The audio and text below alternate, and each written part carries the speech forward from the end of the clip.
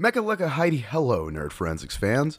We just successfully fled from J.K. Rowling's Wizarding World at Universal Studios, where they actually have an Azkaban prison. We were sent there, of course, for violating her anti-trans laws. And now, we're laying low and broadcasting from the set of Breaking the Magician's Code, Magic's biggest secrets finally revealed. Because Fox sure as hell hasn't used this set in like 20 years. Millicent Oriana, culture expert. While seeking to unlock the secrets of all fandoms, she is exposed to an overload of every aspect of pop culture. Now, when asked a question about a piece of popular culture, she becomes curious. Now hosting a podcast and joined by amazing guests, she seeks to find answers and find a way to live off her talents and to make a fun podcast. Don't make me ask questions, J.K. Rowling, because I'm a boogie woman. Ooh. All right, if you couldn't tell from my wonderful intro, we are, of course, doing an episode about magicians today called AlakaG DDAMN, or When Magicians Roll Nat Ones. And today I am joined by my producer and fiancée, Sophia Baca. Hello, everyone. And for those of you that don't know, Sophia Baca is actually the host of Breaking Math, another podcast brought to you by Santa Fe Trail Media. And today we're going to be talking about, of course, magic. But not that fake, phony magic that you get when you're, really into your wizard character in your D&D campaign. We're actually going to be talking about real-world magicians and the absolute effects of botching, helping up, or completely ruining a trick. I'm excited. Oh, and it's going to be graphic, right? It's going to be extremely graphic. I mean, there are going to be points where we're going to be talking about people getting blown up, torn up, shot out of cannons. So if you don't want to hear that, wait until the next episode, because we're going to be like a true crime documentary tonight, but it's going to be a real hoot. All right, so let's just get this party on the road. We're going to start off with a man named Charles Rowan, which I could not find much information about the man other than the botched magic trick. I couldn't even find a date. Oh, yeah, of like his birthday and stuff? I couldn't even find a date of the magic trick. Oh, yeah, that's right, huh?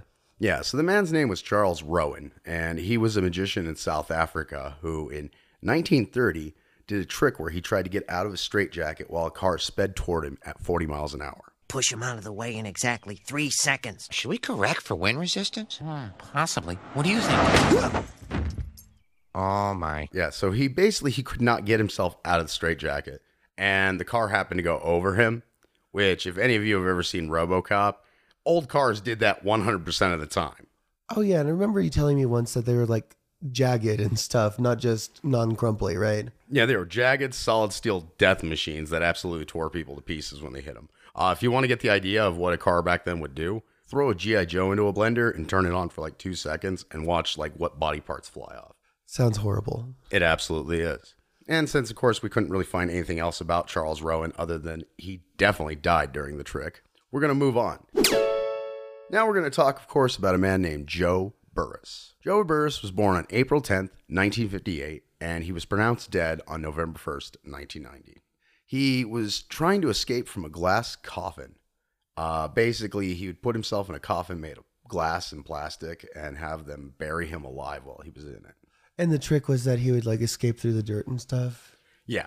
The trick itself was actually called Escape from the Buried Casket. And it was all hyphenated in the middle. Speaking of J.K. Rowling. Oh, yeah, and her annoying hyphenating habit. Oh, yeah. He credited himself as being the next Houdini. He was a recovered drug addict and used this fact in any conversation he could, claiming that that was his greatest escape trick. So definitely a gimmick. And yeah, he was gimmicky. Oh, yeah, and I've met these, I'm sure you've met the ex-drug people who are way too into it. Oh, absolutely, and that's what he was. So the procedure was actually done once perfectly in Oregon, although he did it differently. So the idea was that he wrapped a chain up around himself, lowered himself into the casket, and then was lowered into the ground about 7 feet, and the casket was buried in dirt. At some time in 1989, probably Halloween of 1989, in Oregon, was where he succeeded. A year later, on October 31st, 1990, he decided to do it again at a place called Blackbeard's Family Fun Center in Fresno, California. It was a benefit for the third floor drug recovery clinic, and he got off to a bad start. He actually began the attempt. He said the chain was too tight around his neck, and he demanded that they stop. So, the guy basically, after he stopped the stunt, got back to another attempt. And the big difference between this time and last time was he didn't just use dirt. He also decided to use cement. Which is wet dirt and stone mostly. Like not, it doesn't even have like decaying stuff like dirt in it. It's also way more dense and way more heavy. Oh yeah. So basically the cement, actually after it got thrown onto the coffin exploded. Like the glass just shattered. And because there was cement in there, they couldn't get him out. He wound up suffocating and they couldn't resuscitate him, and he wound up pronounced dead on November 1st. So the thing I have to credit, I also do have to bring up is he credited himself as being the next Houdini, and he died on October 31st in a presumably suicidal stunt. I mean, yeah, it does kind of seem like it might be that way, doesn't it? Oh yeah, he probably committed suicide to signify that he was going to be the next Houdini. Yeah, he sounds like a loony. The ex-drug stuff, the constantly talking about being the next Houdini. Why do you want to be in the next Houdini? Why wouldn't you want to be better than Houdini? Exactly. So, yeah, that was our friend Joe Burris. Now, moving on, we also have another fun magician by the name of Ganesta, who was born on March 29th, 1878, and died on November 9th, 1930. His full name was Royden Joseph Gilbert Rezan de la Ganesta, and I'm assuming he was Cajun because he was from the South. So I know I'm not pronouncing that name correctly. Oh, yeah. And just out of curiosity, are Cajuns Catholic? You might explain the 5 names. Yes, that's actually, I believe, the predominant religion for Cajun people is Catholicism. Gotcha. I was curious because you see 5 names and you think old school Catholic. Well, yeah, if you go to Louisiana, there are tons of Catholic churches everywhere. So, yeah, basically, he was from a place called Ashland, Kentucky. And he died in Frankfort, Kentucky. So he was pretty much a Kentucky magician. Oh, yeah. And the procedure basically was that he would escape from an oversized milk can that would be filled with water, and he'd be locked in, and he would have only a couple minutes before he could drown. And a milk can is just like a keg for milk, right? Yeah, it's like a big canister that milkmen would use on the back of their trucks, and they'd use those to fill the bottles back when they would deliver bottles of milk at your house. And basically, the thing was rigged. It was a trick container. The neck would detach, so it was really easy for him to escape. It would look like he was forcing his way out. So it's like a can that kind of like splits in the middle, kind of thing, instead of yeah. Yeah, it'd be like pretending you're the Hulk and breaking out of a box that's cut at the seams. So the real problem was that this container was made out of solid metal, and at some point during shipping, probably UPS. I mean, I know if you're listening to my show, you've heard me talk bad about UPS. I assume they mess up everybody's packages nowadays. The container was being used for the trick got smashed or knocked into a wall or mishandled during transit, and it was dented. It actually rendered the container unopenable, and Mr. Ganesta suffocated. God, it's horrifying. It's also horrifying that they didn't do safety checks before and after. Yeah, that actually would have been better, but you learn from experience. And I guess you only die once. Yeah, you only die once.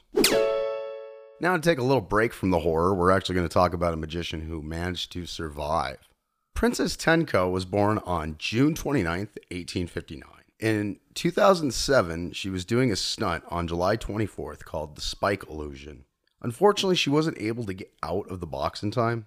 It was, one of those, you're in a box, they shove a bunch of swords through it. Yeah. And she was actually the successor to another magician before her. Gotcha.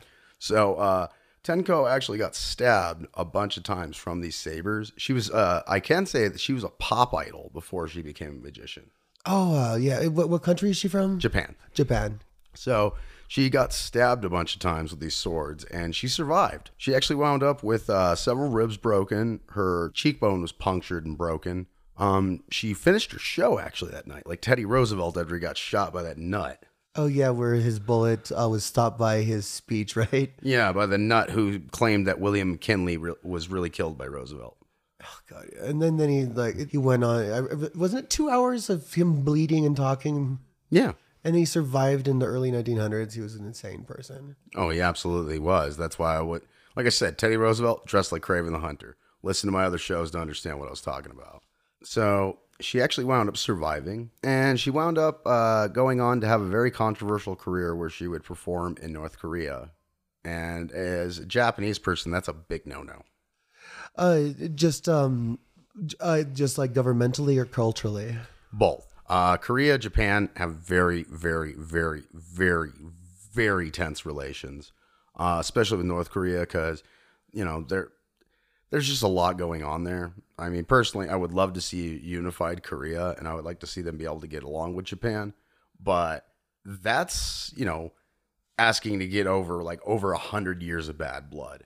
It's probably never going to happen. Yeah, or if it does, it'll be in a very strange and sudden way. Oh, yeah, it will absolutely be the strangest, most sudden way it ever happens. So, I'm not going to criticize her for performing in North Korea. I will say that if you ever see that video of Dennis Rodman defending the Kim family, he looks like he's possessed, and that's kind of funny. I gotta watch that. Ask Obama about that. Ask Obama. They said you're going to talk about it. That's what. Ask Hillary Clinton. Why'd you make this up? Ask those. Obama, what are you afraid of? Come talk to me. Obama, I don't hate your guts. Hillary, I love you. Bill Clinton, I love you. All right, so now we're going to move on to, of course, big hero of the show, Eric Weiss, better known as Harry Houdini. As we said, he was born Eric Weiss on March 24th, 1874, in Budapest, Kingdom of Hungary, Austria-Hungary at the time. The cause of death for him was actually peritonitis, due to a ruptured abdomen. And peritonitis is like sepsis, right? It's like ruptured intestine or appendix. Appendix, right? Yes. And he actually let people hit him in the abdomen as a trick to show his endurance. Some dude blindsided him, managed to hit him really hard and caused his appendix to instantly burst. According to the autopsy, he had severe appendicitis beforehand. So he would have just done it anyway. He would have been dead anyway, probably, because he said, because these surgeries have been going on for a while, but I know, before penicillin, it was still really hard to survive any surgery. Especially if your appendix had bursted. Oh, yeah, right. Yeah. So he likely would have died in his sleep later that night. Houdini, of course, after he died, told his wife that he would come back. And every Halloween until her death, she actually was known to do seances and expose fake mystics and stuff, trying to contact her husband. Oh, interesting. So she kind of led a career as a debunker? Yeah, as a debunker, trying to contact her husband. Was Houdini a debunker? He was. He absolutely was. He believed that magic was real, but he had just never found real magic. That's kind of fascinating in itself. Yeah. Houdini's a fascinating guy. We should totally do a whole episode about him. Moving on, we're going to actually talk about Siegfried and Roy, who were born Siegfried Fischbacher and Ludwig Horn. Siegfried was born on June 13th, 1939. He died on January 13th, 2021. He was from Rosenheim, Bavaria, Germany. His parents were Martin and Maria Fischbacher, a housewife and a father who was a painter who ended up as a POW in the USSR. What is known about his childhood is that he purchased a book on magic as a kid. In 1956, he began working in a hotel in Italy, and he eventually began work on a cruise ship known as the TS Bremen, which sailed for 41 years. At some point in the 1960s is when he did that. Now, moving on to Roy. He was born on October 3rd, 1944, and he died on May 8th, 2020. And he was born in Nordingham, Oldenburg, Germany. He was born during bomb raids in World War II. That's intense. Yeah. To Joanna Horn, and his father is unknown. Somebody who died during World War II, though. Yeah. His mom later remarried a construction worker, and she worked in a factory. Roy was interested in animals at an extremely young age. He actually had a childhood dog that he brought up constantly named Hex, or Witch in English. They had a family friend who actually founded the Bremen Zoo, and that gave him a lot of experience around animals as a kid. And also, just kind of side note, I think it's kind of interesting that the cruise ship is named after the city for some reason. Yeah, I would love to figure out the reason for that. Yeah, that detail just always stood out to me. I thought they would explain it at some point in the sources. Yeah, we'll have to look that up sometime. He was actually able to get a lot of experience around animals because of that. And at the age of 13, he left school to become a waiter on the Bremen cruise ship. There he actually met Siegfried, who at the time was going by the name Delmar. They performed together, and they were eventually fired for bringing a live cheetah onto the ship. Which I'm wondering also at what point they were fired for that. Like, is it when they brought it on, did they actually manage to bring it on? I'm assuming they did a show and people realized if that thing gets out, a lot of passengers are getting hurt. God. Yeah. After they were fired, they had been performing together for a little bit, and the owner of the Astoria Theater actually managed to see their act when they went back to the city. Oh, interesting. Yeah.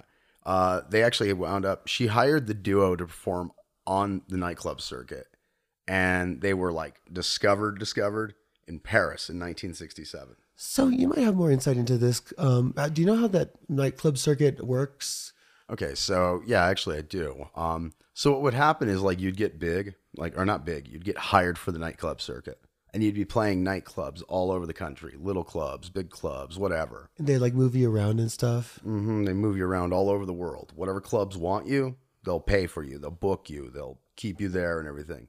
And eventually, if you're lucky, you'll have like a talent agent see you do your stand-up or your magic or your singing or whatever. And they'll see that and they'll be a little bit bigger of a talent agent. And they'll be like, hey, I can get you acts in Vegas. I can get you acts on The Tonight Show. Things like that. I gotcha. So eventually in Paris, they were discovered and they began doing shows in casinos in Vegas from the 60s to the 80s. By 1988, they had become U.S. citizens. And an interesting thing, everybody knew they were gay. It was just like a common thing. Everybody knew they were lovers and everything. They were extremely private, never discussed their personal lives. Yeah, because you said like literally never, right? In their entire how long was their career? Like 50 years, 60?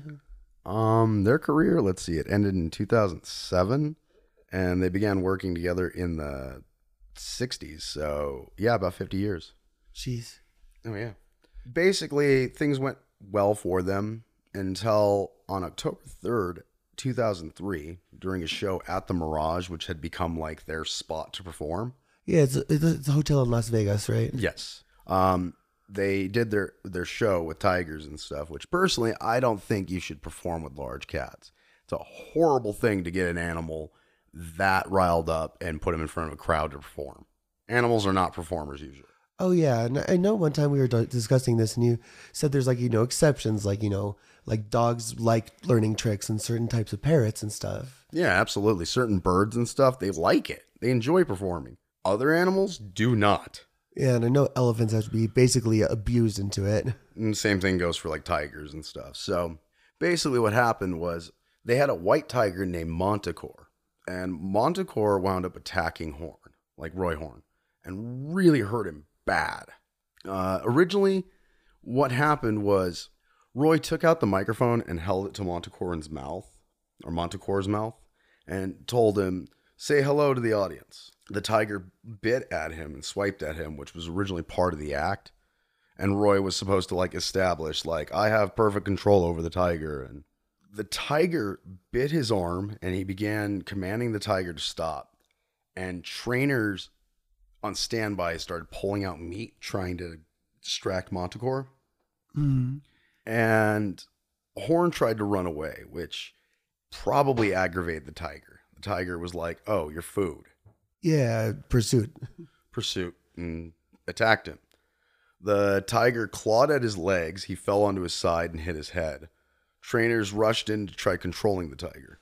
So, the tiger clawed at his legs, and he wound up falling onto his side and hitting his head.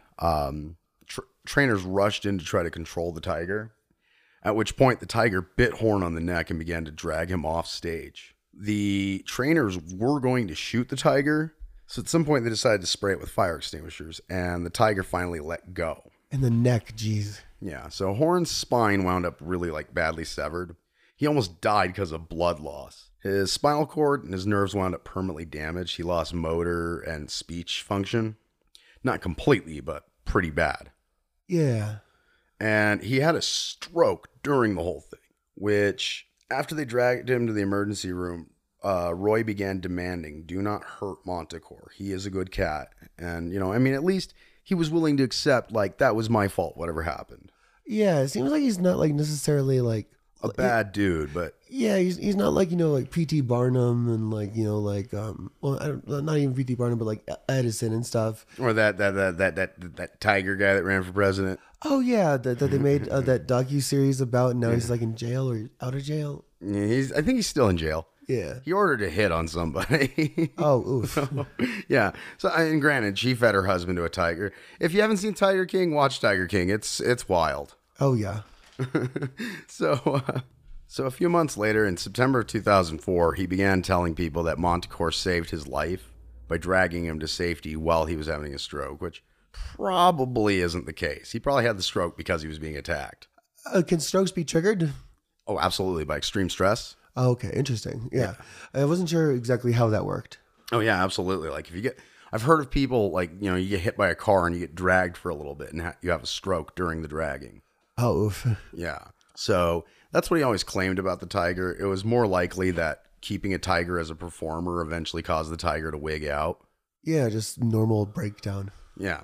And eventually that wound up really hurting their career because, Roy was just no longer in the same condition to perform anymore. At the same time, another, like a trainer that like was a big cat trainer said that the tiger attacked Horn because he was obviously mishandling it. Of course, the duo always dismissed the guy as a busybody. That's what they always said he was.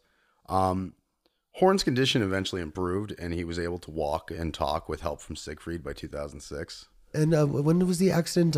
Like 2001, you said? 2003. 2003, gotcha. He was doing daily rehab. In 2009, they staged their final appearance. They had Montecore on stage with them as a benefit for the Lou Ruvo Brain Institute.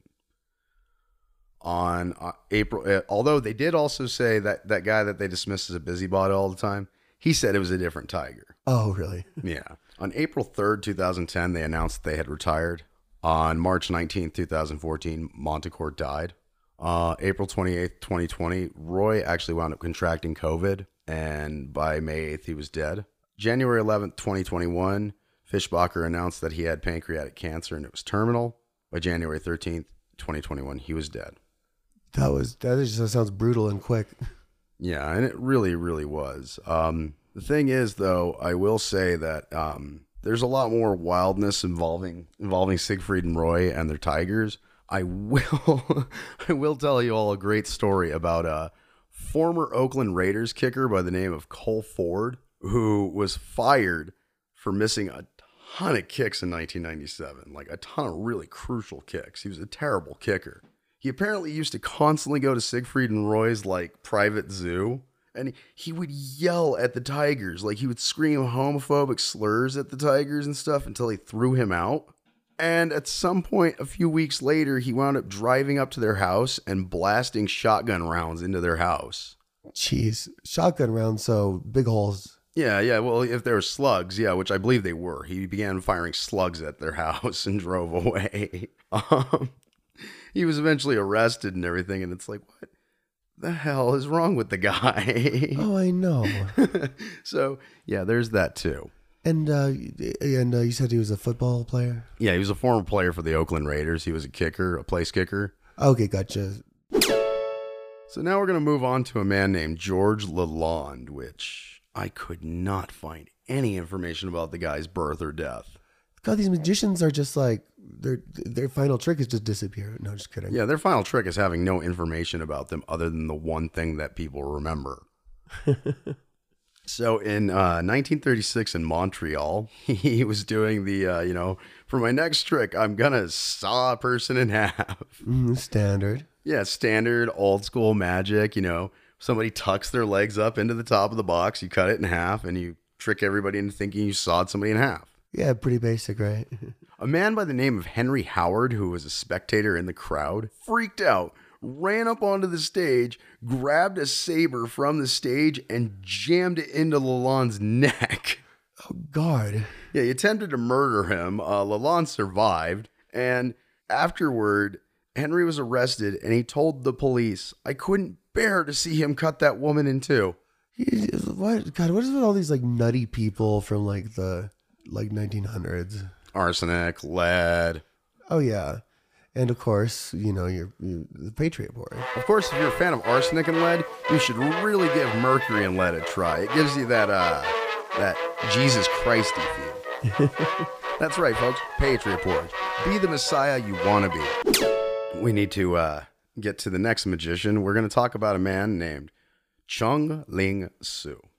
Oh, it's one of my favorites. Yeah, so Chung Ling Soo was born William Ellsworth Robinson on April 2nd, 1861, and he died on March 24th, 1918. Now, that sounds like a white name, or at least a Western name. Well, it may sound like the name of a white man, and you would be right. So, Chung Ling Soo actually copied all of his tricks from an actual Chinese magician by the name of Qing Ling Fu, who he had a beef with.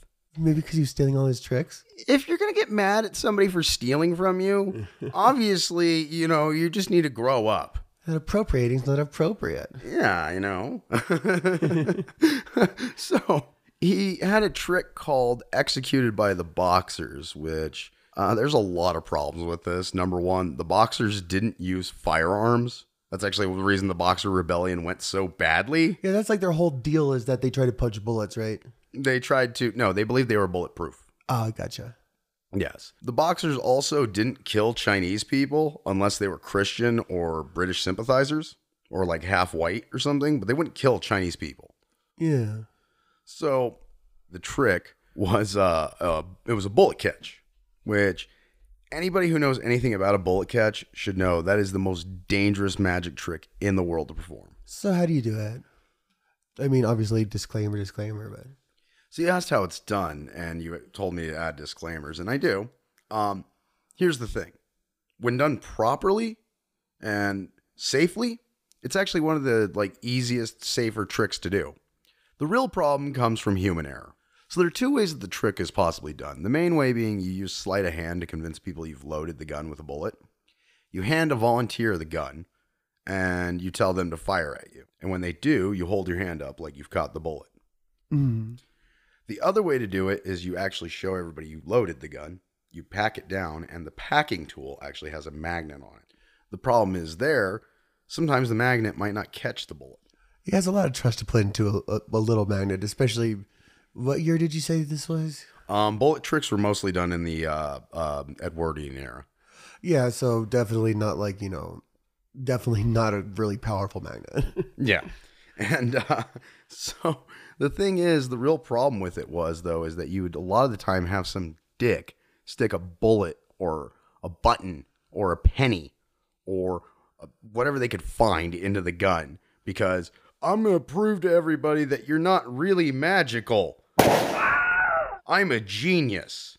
And so you'd get hit with a button that was fired out of a gun. And they'd be like, see, he didn't catch the bullet. I was right. It's not murder if you're proving a point, huh? Yeah, so you see, neckbeards have been around for a long time. Oh, God, yeah.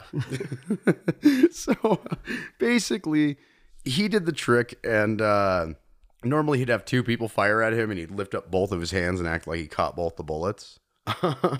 Somebody at some point during his show one night decided that they would put a washer or a penny or whatever in the gun. So he was out doing his elaborate act, his racist yellowface bit, which my favorite part of all of this is that he actually had an interpreter. And he would just say stuff in complete gibberish. He'd be like, and the guy would look at him and be like, Mr. Seuss says this. I can just imagine how sensitively that was done, and I'm horrified, without anything else. Oh, I mean, I saw that James Bond movie where Sean Connery wore clips in his eyes. Yeah, it's not tasteful like Breakfast at Tiffany's. Oh, yeah, very tasteful. I put a clip in there, but I think it's a bad idea. Yeah, Mickey Rooney just screams Chinese. So basically, he was doing his trick like normal, and he got hit with a penny or a washer or whatever. And the first time he ever broke character, he screamed in perfect English, "Oh my God, I've been shot!" Yeah, so no need for an interpreter. Nope. And he fell over, and he died a few hours later. And now we're going to get to the end of our show, and we're going to talk about a man by the name of Balabrega, who, this is my personal favorite. Any of you that are familiar with the episode of King of the Hill, Sleight of Hank, probably know about the donkey trick. Thank you. And what is your name, my lovely? Me Lamo, Peggy Hill. Ah, you speak Spanish.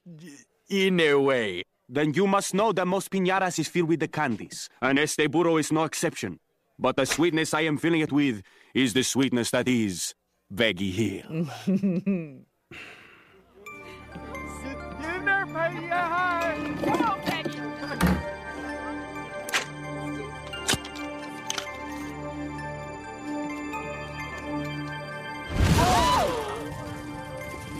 I will take 3 swings at the burro. If Miss Peggy Hill is lucky, I will miss. Will she get lucky tonight? 1! All right, mister, I've had enough of your tomfoolery. Let her out of there. As you wish.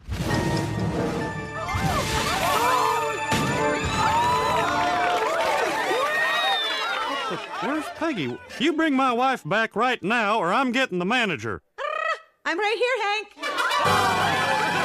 Basically, the whole way the trick would work is they would hit the moth with a flame, and since there was nobody in it, the moth would blow up, and everybody would be like, "Whoa!" And the real problem with this, though, is it needed an active coal gas line to work. And they would pump the coal gas into They would pump it through a stage light. Gotcha. Yeah, they'd pump it through a stage light, and that would actually cause the moth to ignite. Gotcha. And for anybody who doesn't know, so coal gas is 50% hydrogen, 35% methane, 5% ethylene, and 10% carbon monoxide, all of which are a little flammable. Yeah, all of those are a little flammable, and when you compound them together, it has a calorificity of 24.7 megajoules of meters cubed.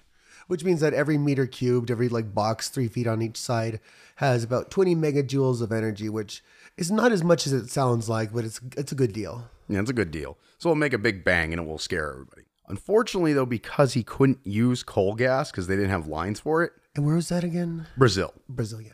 He opted to buy bladders full of acetylene. And if you don't know about acetylene, it burns at 5,600 degrees Fahrenheit or 3,100 degrees Celsius. It has a calorificity of 54.7 megajoules per meters cubed. So it's about twice as powerful as coal gas when it blows up. Yeah, and it burns way hotter too. It burns way hotter. It's way more unstable. A bladder is a lot more unstable than a gas line. Yeah, because you don't have valves and stuff controlling flow really. Yeah. Bladders were used back in the day. Hindenburg had hydrogen bladders that filled it, stuff like that. But imagine trying to ignite a whoopee cushion full of gas. Oh yeah, how would you control that? You'd need a whole setup. It's a bad idea. This all sounds like a bad idea. Okay, so during the performance, actually, the bladder was lit and it popped. It blinded as many as 12 people. It damaged multiple people's ears. It actually managed to make the volunteer, the assistant, and Balabrega all disappear. Oh, God. Ta-da!